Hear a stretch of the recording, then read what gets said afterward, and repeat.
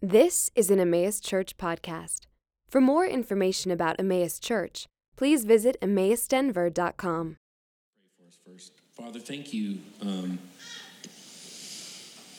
Thank you, Lord, for the wonderful truth that mercy triumphs over judgment. Lord, I thank you that you are good, you are loving, and everything we just sang about your character is true. Lord, we often fall short of your glory. We often act in a way that's not consistent with your desire to see us love our neighbor. Lord, we want to reflect your glory. We want to draw near to you and see your great character and your wisdom and your kindness and your patience and your glory. Lord, we want to draw near to who you are so that we could reflect that to others. So I pray as we walk through James, Lord, I pray that you would first just convict us of where we fall short of that, but encourage us by your mercy and your grace so that we could do the same for others. And I thank you for this time. In your name I pray. Amen. Amen. So we're calling kind of this short series, I think we have like 7 weeks in James. We're calling this Somewhere to Land, because it's interesting how James writes this short letter with a ton of different topics. It seems like just sort of rapid fire paragraphs over a whole bunch of different, I think, very practical topics. But he's writing this letter to a group of people who in some way, which we don't know the exact context, and we talked about this a little bit last week, but there were Christians in the early church who were uprooted from where they lived and kind of just shipped off to other parts of the Roman Empire. And there is a sense in which that word that James is talking about at the beginning of the letter where they've been dispersed, there is sort of like a spiritual sense to that too, that even the New Testament writers use, where they would say that this world is not our home. We look forward to the new creation. So there is a sense in which whether we've been physically uprooted from our homes and planted in a whole other culture, or we're just sort of dealing with the stress and the anxiety of living in a broken world where things aren't always certain, where things aren't always sure, as we look forward to the new creation where we can just fully rest in everything that God has designed with his intentions and with his glory and with his goodness. We don't have that right now. And we're looking forward to this idea of where we have somewhere to sort of land, somewhere to plant our feet, somewhere to have some security, some confidence even, or just some rest. And so what James is doing is he knows that the people he's writing to, life has to be chaotic. Like it's chaotic enough to travel somewhere on vacation and not know kind of where you're going or what you're doing. When you do that on purpose, I can't even imagine what it would be like to be uprooted from your home forcefully and have to live somewhere and sort of deal with that, learn the language, learn the culture, feed yourself, et cetera, et cetera. So James is writing all of these things because I think James genuinely believes that every topic and everything that he's just kind of shooting off towards these people that he's writing to is super important. It's giving the people that he's writing to, in the chaos of their life, somewhere to land. Somewhere to just stand on and say, this is sure, this is certain. And last week we emphasized the fact that James brought up the sort of the character and purposes of God. And I think sort of the summary of some of the things that we talked about last week is if you look at verse 17, he says, he's writing to these people who are struggling. He says, every good gift and every perfect gift is from above, coming down from the Father of lights, with whom there is no variation or shadow due to change. And he's saying, no matter what you're wrestling with, no matter what your situation is, you need to know that the goodness of God is always that way. There's like no variation. There's no change. He is, everything he does is always good. And I think the next maybe question, or maybe not the next question, but a question that would come up when life is chaotic then is, what is the purpose of this? Like, why am I going through this? If God is so good, so gracious and so kind, what in the world is he doing? What are his purposes? And he kind of hints at it in verse 18. He says, of his own will, he has brought us forth by the word of truth, that we should be, this is his purpose, that you and I should be a kind of first fruits of his creatures. Amen. Oh. So what does that mean? That God has acted in time and space of his own will. He brought us forth by the word of truth. He's made us something that we weren't before.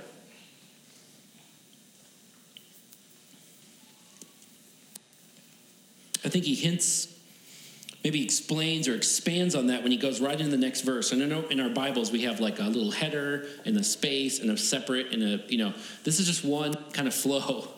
And I think James is actually helping us follow the argument here when he says, know this, my beloved brothers, let every person be quick to hear, slow to speak, slow to anger, for the anger of man does not produce the righteousness of God. Amen. That's where he's going. This is God's good purpose for those whom he, by his own will, brought us forth. God is working in and through us to produce the righteousness of God. To produce the righteousness of God. And we kind of touched on this a little bit, but our sort of outline for this morning, we're gonna talk about the light of God for just a minute, our reflection. So the light of God, our reflection of that, and then we'll do a test case. So we'll kind of wrestle with those two ideas, the light of God, our reflection, and then we'll apply that to a particular scenario. And that's sort of as we walk through James.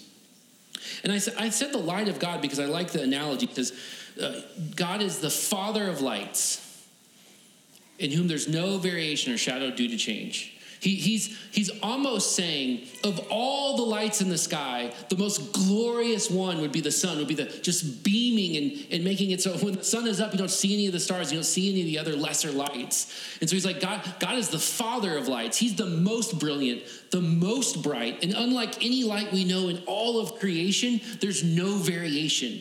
He's just constantly beaming forth his goodness and his glory.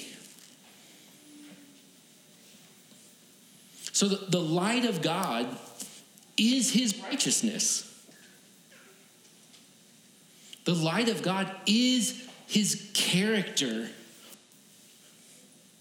Righteousness is a big Bible-y word that we don't, you probably haven't seen that on your Slack message or Teams. It didn't come, that didn't come up in work this week probably.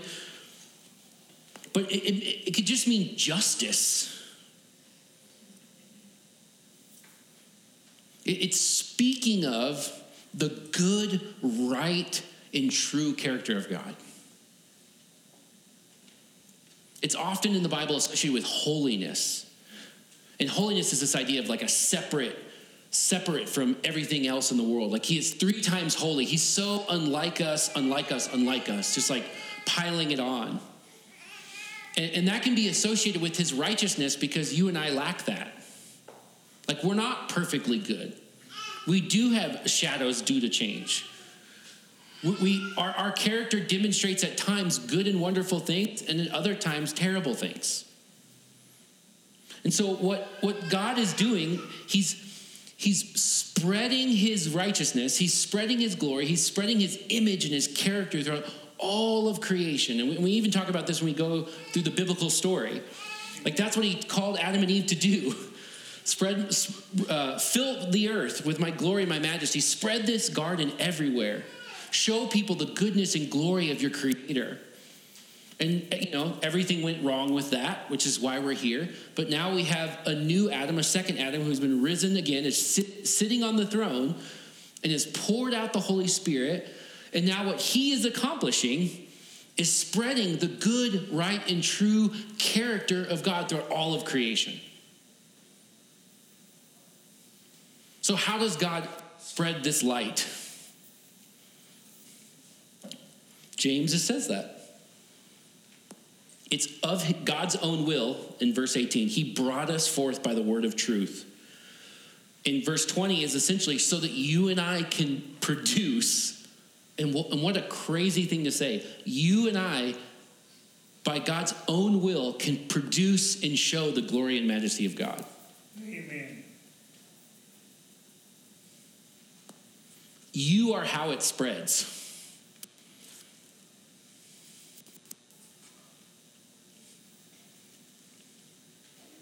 You are how the goodness and glory and majesty of God spreads.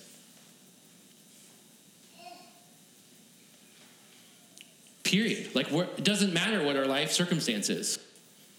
You could have been uprooted from your home and shipped off somewhere else. That's potentially because God wants to spread his glory and his goodness there and in through you. You can have a work from home job.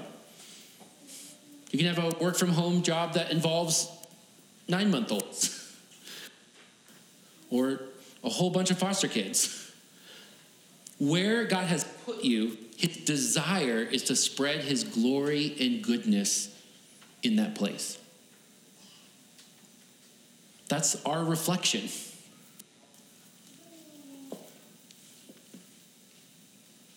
That's his purposes.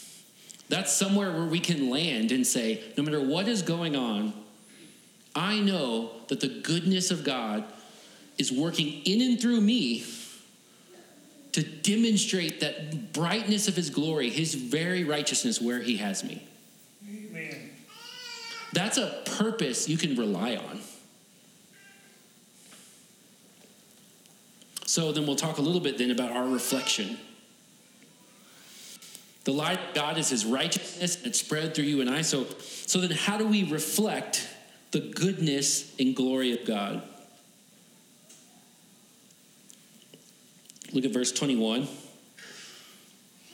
says, therefore, okay, so since all the things we just said, now let's, like James is quick to sort of put some application to that right away. It says, therefore, put away all filthiness and rampant wickedness.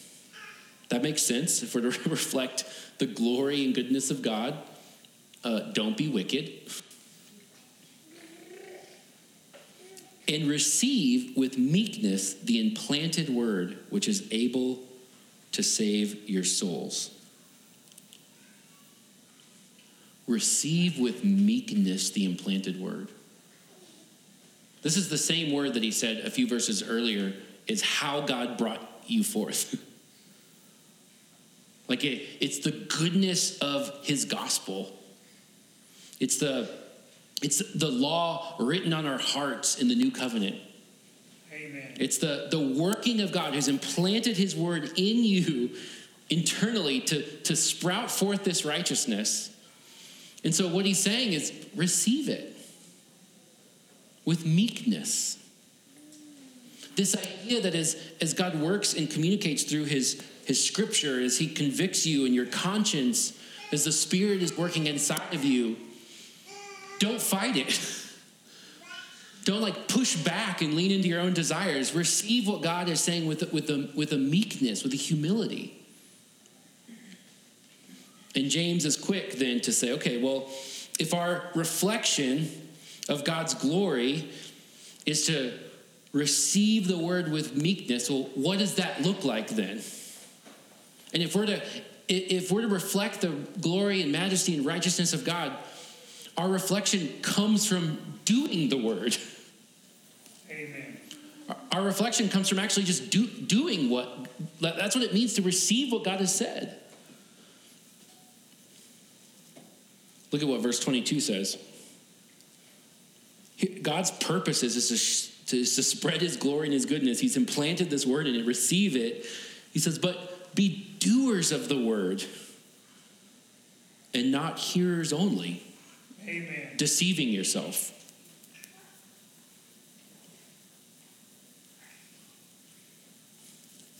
It's got to do something. And I think that's just a parallel phrase of saying, I'm meekly receiving what God has called me to do. And well, it's funny. We talk to JJ sometimes, and I'm like, hey, buddy, it's to get to eat your breakfast. And he's like, okay. The next thing we usually say is, show me. Like, you're very affirming of what I'm saying. Like, that's not where it ends, you know? And James is talking to people and saying, hey, receive what God has said. And we're like, okay. God's like, show me. Show me what that looks like. Be doers of the word and not hearers only, deceiving yourselves. And I love the analogy here. It says, if anyone is a hearer of the word and not a doer, he's like a man who looks intently at his natural face in the mirror, for he looks at himself and goes away and at once forgets what he was like. I wonder if that, a lot of times Scripture is speaking of mankind generally, but almost like as a dude that has occasionally looks at myself in the mirror, I don't pay that much attention. You know, like long enough to put my hair up and make sure there wasn't like a thing, and then I move on. I'm not intently looking. There's no, you know, I see a reflection and I move on. I have no idea, which is weird because then you see yourself on YouTube or whatever, and you're like, it just is uncomfortable. It's like, oh, that is what I look like, man, you know, or whatever. So, because I'm not intently looking at the mirror. He says, but the one who looks into the perfect law, this implanted word, the things that God has communicated, the law of liberty, and perseveres, being no hearer who forgets, but a doer who acts, he will be blessed in his doing. That's where the blessing of God comes from. That's where we begin to image him and reflect him. But it comes from our doing. It comes from our doing as we sit in the perfect law. And I like that word, persevere. It basically comes from two words kind of pushed together, parameno. It means to come alongside and remain. It's like kind of pilot. The way I would say it is like to sit in it.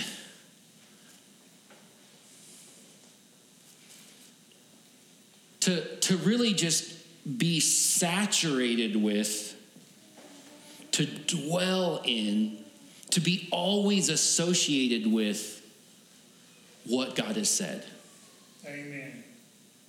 Like, if we're going to reflect, this is God's purpose, if we're wondering what in the world God is doing with our life, if we need somewhere to land as everything is going off in 15 different directions, or maybe we have no directions and we're just like, what is the next thing? God's saying, here is the thing I'm working on with you right now. I'm working on you reflecting my goodness and glory to those around you. And I've implanted my word in you, and you actually reflect the goodness of who I am by doing what I say. And you're not actually going to do that if you just have a cursory glance at the things I've communicated. I need you to consistently just sit in the good law that I've communicated to you. I need you to wrap yourself around everything I've said so that you can receive with meekness and have clarity on what it means for you to image and reflect my glory and my goodness. And then James, in a typical fashion, gets right to the point. If our reflection comes from doing the word, that we sit in the perfect law, he's like, okay, so it starts here. Like, I'm not going to beat around the bush anymore.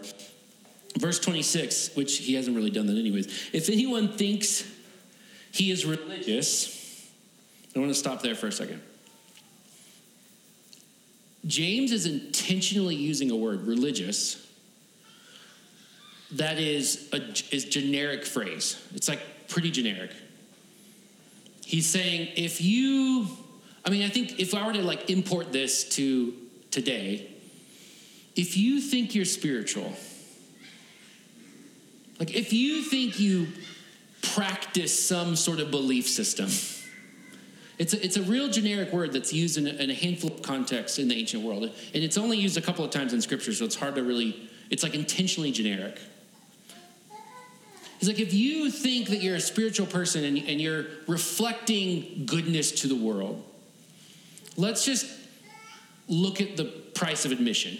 Let's not go through all the details and different things. Let's just throw some things out there that are generally true of reflecting the image and character of God. If anyone thinks he's religious and does not bridle his tongue, but deceives his heart, that person's spirituality is worthless. Ouch. Like, if we can't control what we say, I'm extroverted, so this one hits me a little harder. Some of y'all are like, that's why I don't talk. Just less trouble. But if our religion doesn't start with our tongues, if we don't control what and how we speak to others, you're not spiritual. He says it's worthless. It starts with our tongue. That's like a basic aspect of imaging the glory of God to others. He goes on, religion that is pure and undefiled before God our Father is this, the Father of lights, is to visit orphans and widows in their affliction and to keep oneself unstained from the world.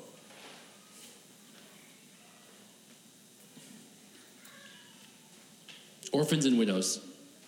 These come up a lot in Scripture, throughout the Old Testament, the Psalms. Even Paul says, wanted me to care for the poor, which I wanted to do anyways. We're talking about doctrine, but it's like at the end of the day, he's like, do you care for others who are needy?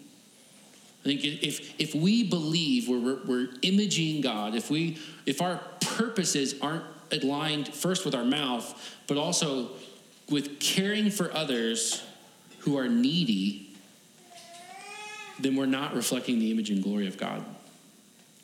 And think about that. I mean, that is just should, as we wrestle with what the gospel is, that should resonate a little bit. God's character for his people is to come down to earth and serve and care for those who can't rescue themselves. We had nothing to offer God. He was perfectly content in and of himself. Jesus was looking forward after being incarnate. He was looking forward to returning to the glory he had before the world began. Amen. He wasn't bored up there and just needed a project down on earth, He came and gave himself to people who were needy, you and I, so that we could be reconciled to God. So if you and I are going to demonstrate the light and glory of God's character, that kind of just starts with serving others who don't give back. Yes, Lord. Who we get nothing out of it. Leaning into those who are needy.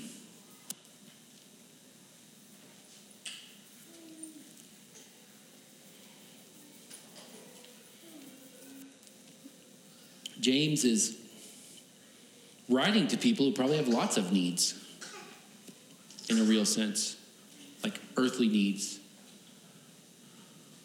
And he's encouraging them and saying, look, God has a purpose for this. He's good. He's great. Nothing about his character is ever changing. And he's produced something in you that's wonderful. And he wants to use you where you're at to reflect and spread his glory and his image through all creation. That purpose is that's the place you can land the plane on. That purpose is not going away, regardless of your context. And he's saying if that's what you're going to do, if that comes from receiving his word, comes from doing what he says, comes from sitting in and just saturating it what God is saying, it starts with controlling our tongue. He's going to talk more about that in the letter as he goes along. It starts with serving the needy. That's going to come up again. Because that's what reflecting the character of God looks like. It's like entry level. And it also includes being unstained from the world. there we could kind of get into worldliness, how it's used in Scripture. I think maybe a simple way to just say that is God's purposes and desires are over here, and everything in the world is sort of opposite of that, if we're going to say worldly sense. Like God has defined what is good, right, and beautiful and true, and the world has sort of an upside-down version of that. And there are different ways we can get pulled into that. Later in the letter, in chapter 4, he talks about our being friends with the world is the same thing as like pursuing our own desires, as opposed to the desires of our God. So it's tough. I think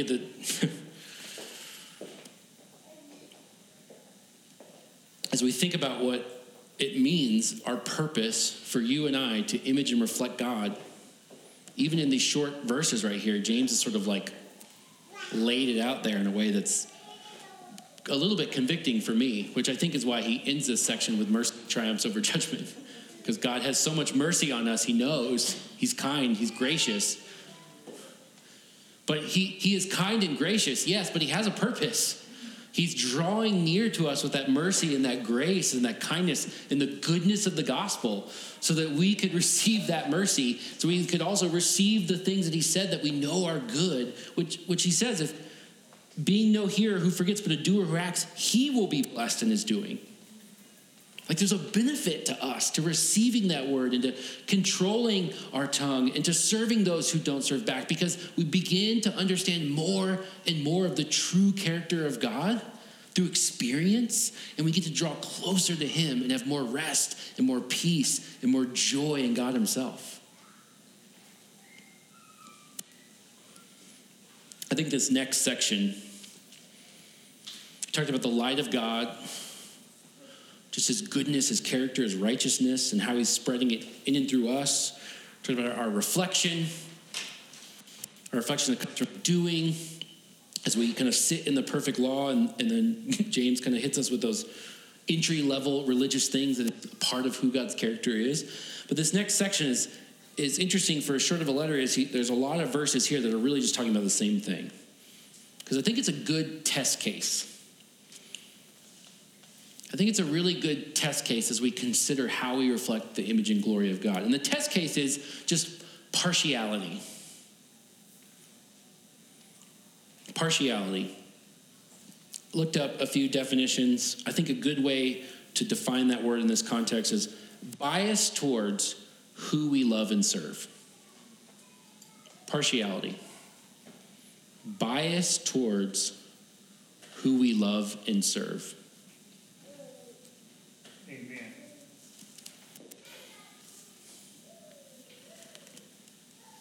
Sometimes it's hard to receive with meekness the things that God is saying to us.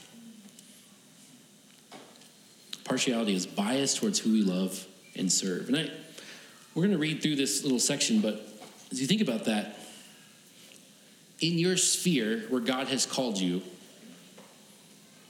who are the people that you avoid?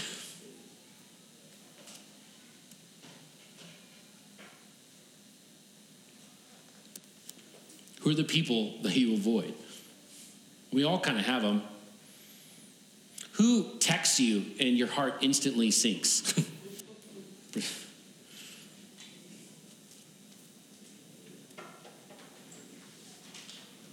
Another way to put it maybe is, are there people that do things that you just don't have respect for?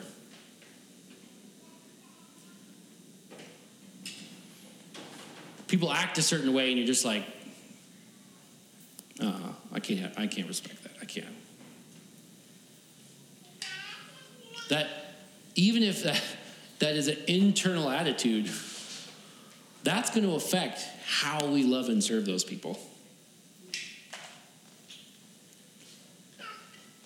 Bridget always gives me a hard time. She's like, you think you're hiding what you're thinking on your face, but you're not.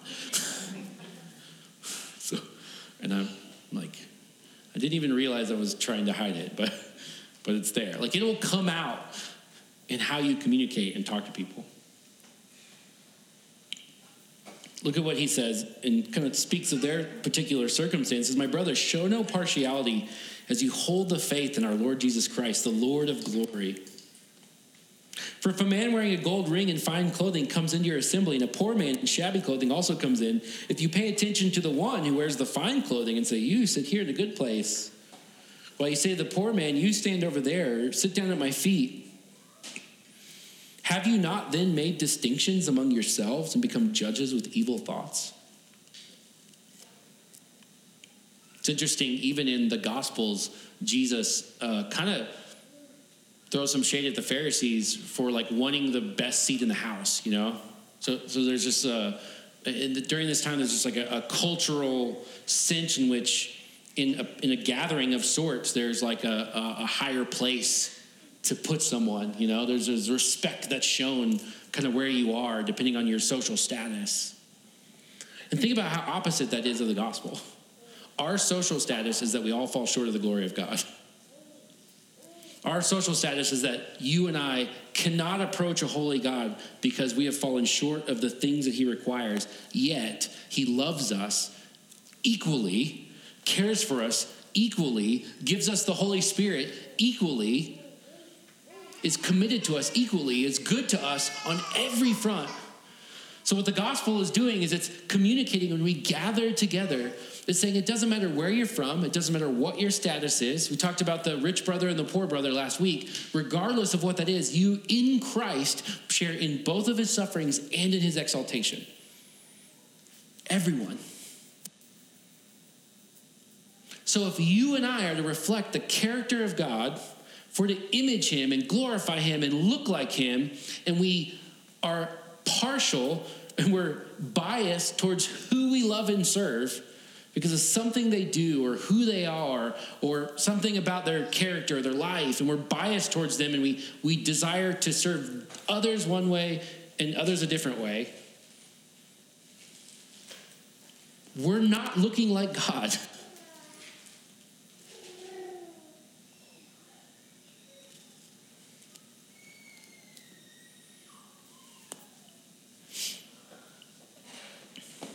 Verse 5, he says, listen. He's giving like a logical reason kind of here. He's like, my beloved brothers, has not God chose those who are poor in the world to be rich in faith and heirs of the kingdom? Amen. It's like kind of repeating what Paul says. Like, if you're going to pick someone to be biased towards, it's the weak and the poor that God more often draws into his kingdom. Do you want to see God at work in wonderful ways? The people you are avoiding are probably the ones where he typically works.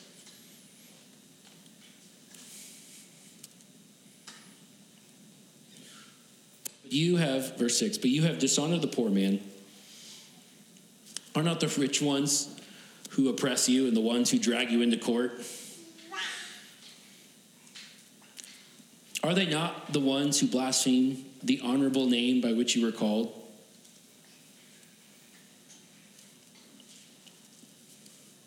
I think about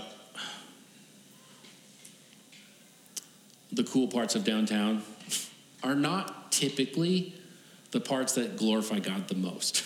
You know, like it's funny when I sit in. I was sitting in a coffee shop in the Burbs, and I'm sitting there like reading my Bible, taking some notes, and right in front of me, in this like everyone sharing the seat, is a lady doing the exact same thing. And then another lady was like, we just started talking because it was like, we're literally sitting here with our journals. And another lady was like, oh, I'm from this other church, you know? And like, we kind of just like the whole table just had like a conversation about church and stuff. And then I feel like sometimes I'm in a coffee shop downtown and I'm like lowering my voice because and maybe this is just me, but I just feel like the things that I'm talking about or saying here is like a little more controversial than if I were somewhere else. And James is just making the argument, like there are types of people we're drawn towards and we like, and the problem is often those are things that are defined and registered with the world. If it's the needy people, it's the suffering people, it's the ones who can't give back, who are not that cool, who are kind of a drag on us, those are the ones where God typically, not always, God typically is working in those people. And if you're going to be partial to one group over the other, not only are you judging them in a way that's not consistent with the character of God, you're missing out on where God is usually at work.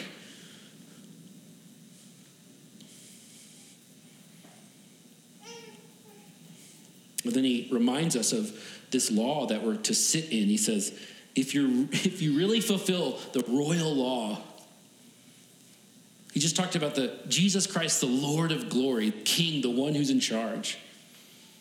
If you're really going to submit to and receive with meekness the law of God that holds this like authority, this royal authority, this decree over all of creation, you shall love your neighbor as yourself. If you do that, you're doing well. You're doing well. You're beginning to reflect the image and glory of God. Amen. You're beginning to fulfill your purpose where he has you.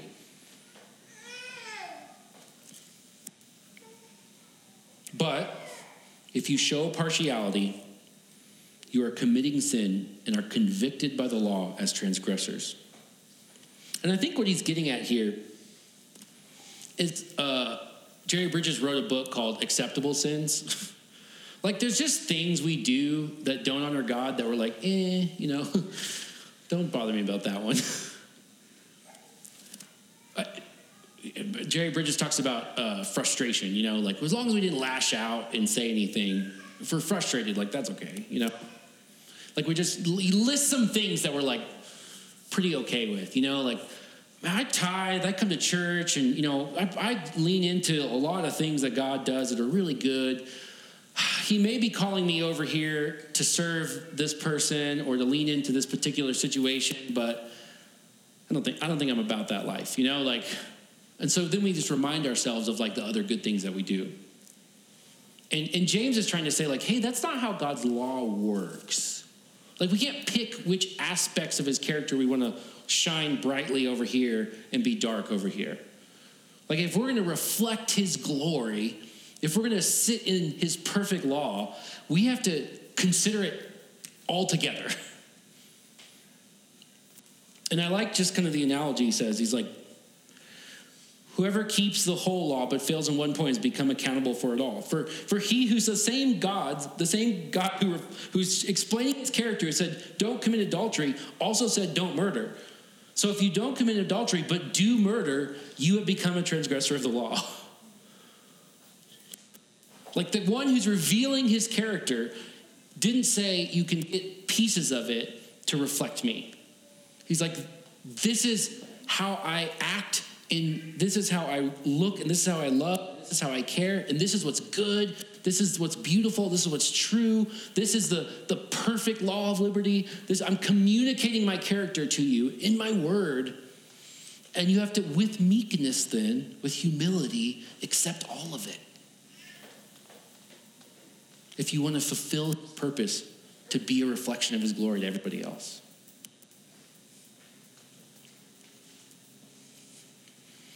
And he kind of sums it up.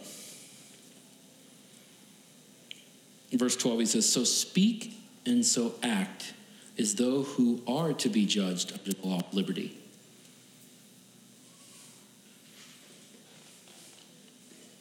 So speak and act, do, as those who are to be judged, as those who are to be judged in the law of liberty. It's an interesting, weird kind of play on words, I think. There is a sense, there's a very true sense in which there is a great day of judgment. There's a final day where God will sort of display the goodness and the not so much in every single one of us. I like how Paul communicates it. He's like, someday my ministry or the things I've done for God, someday some things will be like straw and they'll just burn up, and it'll be like, I thought that was like the coolest thing I did for the Lord, but it was at the end of the day, maybe my heart was in the right place or something else. And other things that I did for the Lord and honor him will be like precious stones. There'll be aspects of my serving and honoring and glorifying him that God will be worshiped for forever, that will stand the test of time. They'll stand the great day of judgment. We'll say, look what God used me to do. How wonderful is that? And he's saying if you're sitting in this law, this perfect law, you should be thinking, I want to be judged. I want to be evaluated. I want my actions and my purposes and what I'm doing to be evaluated by everything that God has said. I want that to be the standard for whether I had a good day or not. I want that to be the standard for whether I honored him this week. I want that to be the standard for the choices that I make in my life. Because someday I'm going to be judged by the law. But he calls it the law of liberty. Because our relationship to the law has changed. But we're not under the law as someone to be condemned, as someone to be punished by that judgment. We've already died to that. Like, we've been buried with Christ. The wrath for our failure has been poured out already. It's the law of liberty for us. We're free from the punishment of the law. It's still the standard, but we're not going to be judged by that. So he's like, so live like you will so that you can honor and glorify God and reflect his glory, because it's his character. And I think that's why he ends with, for judgment is without mercy to the one who has shown no mercy. In a sense, Jesus says in a parable, if you're not willing to forgive, your heavenly Father will not forgive you also.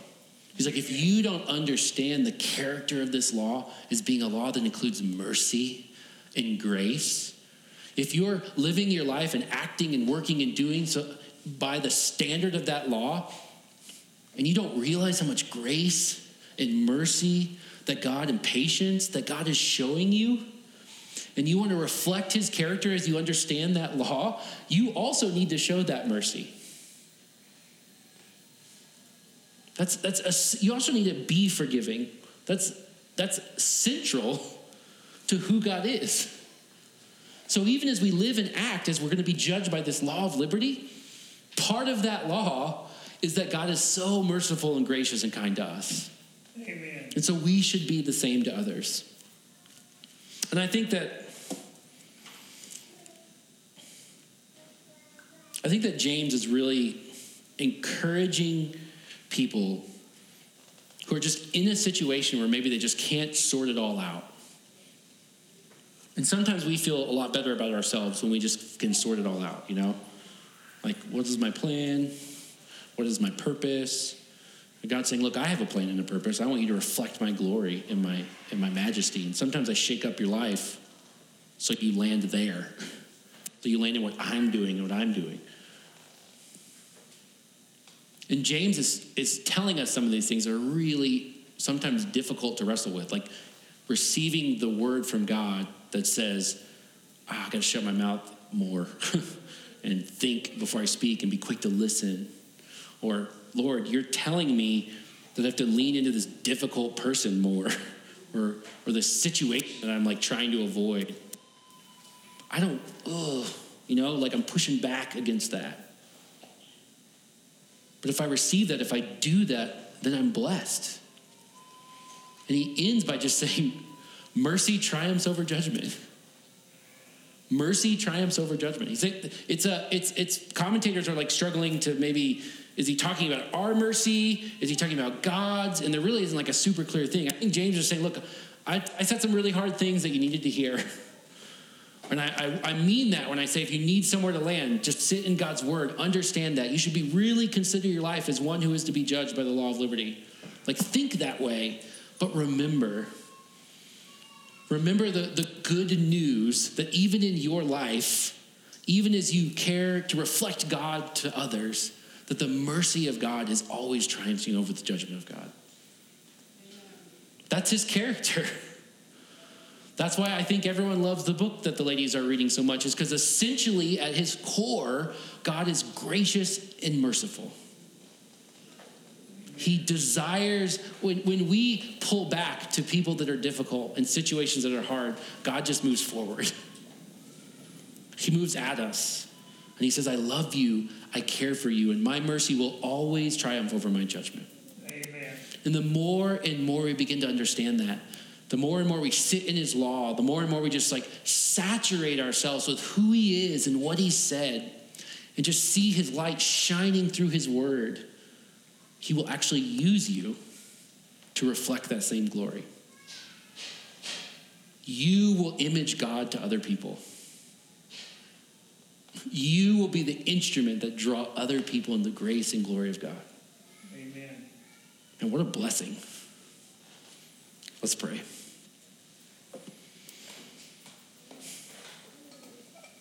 Father, I thank you for your words. I thank you that you are so kind to communicate to us. Lord, you share with us so much about your character. And our hearts sometimes push back. Our hearts sometimes ignore when it's something beautiful and wonderful. And Lord, I pray that you would give us wisdom so that we wouldn't deceive ourselves into thinking that we said, yeah, I'll do that. But that we would just sit in your word, that we would receive it with meekness, and that would be shown in what we do. Lord, you say that if that's the case, we will be blessed. And I truly believe that means because we'll know you better.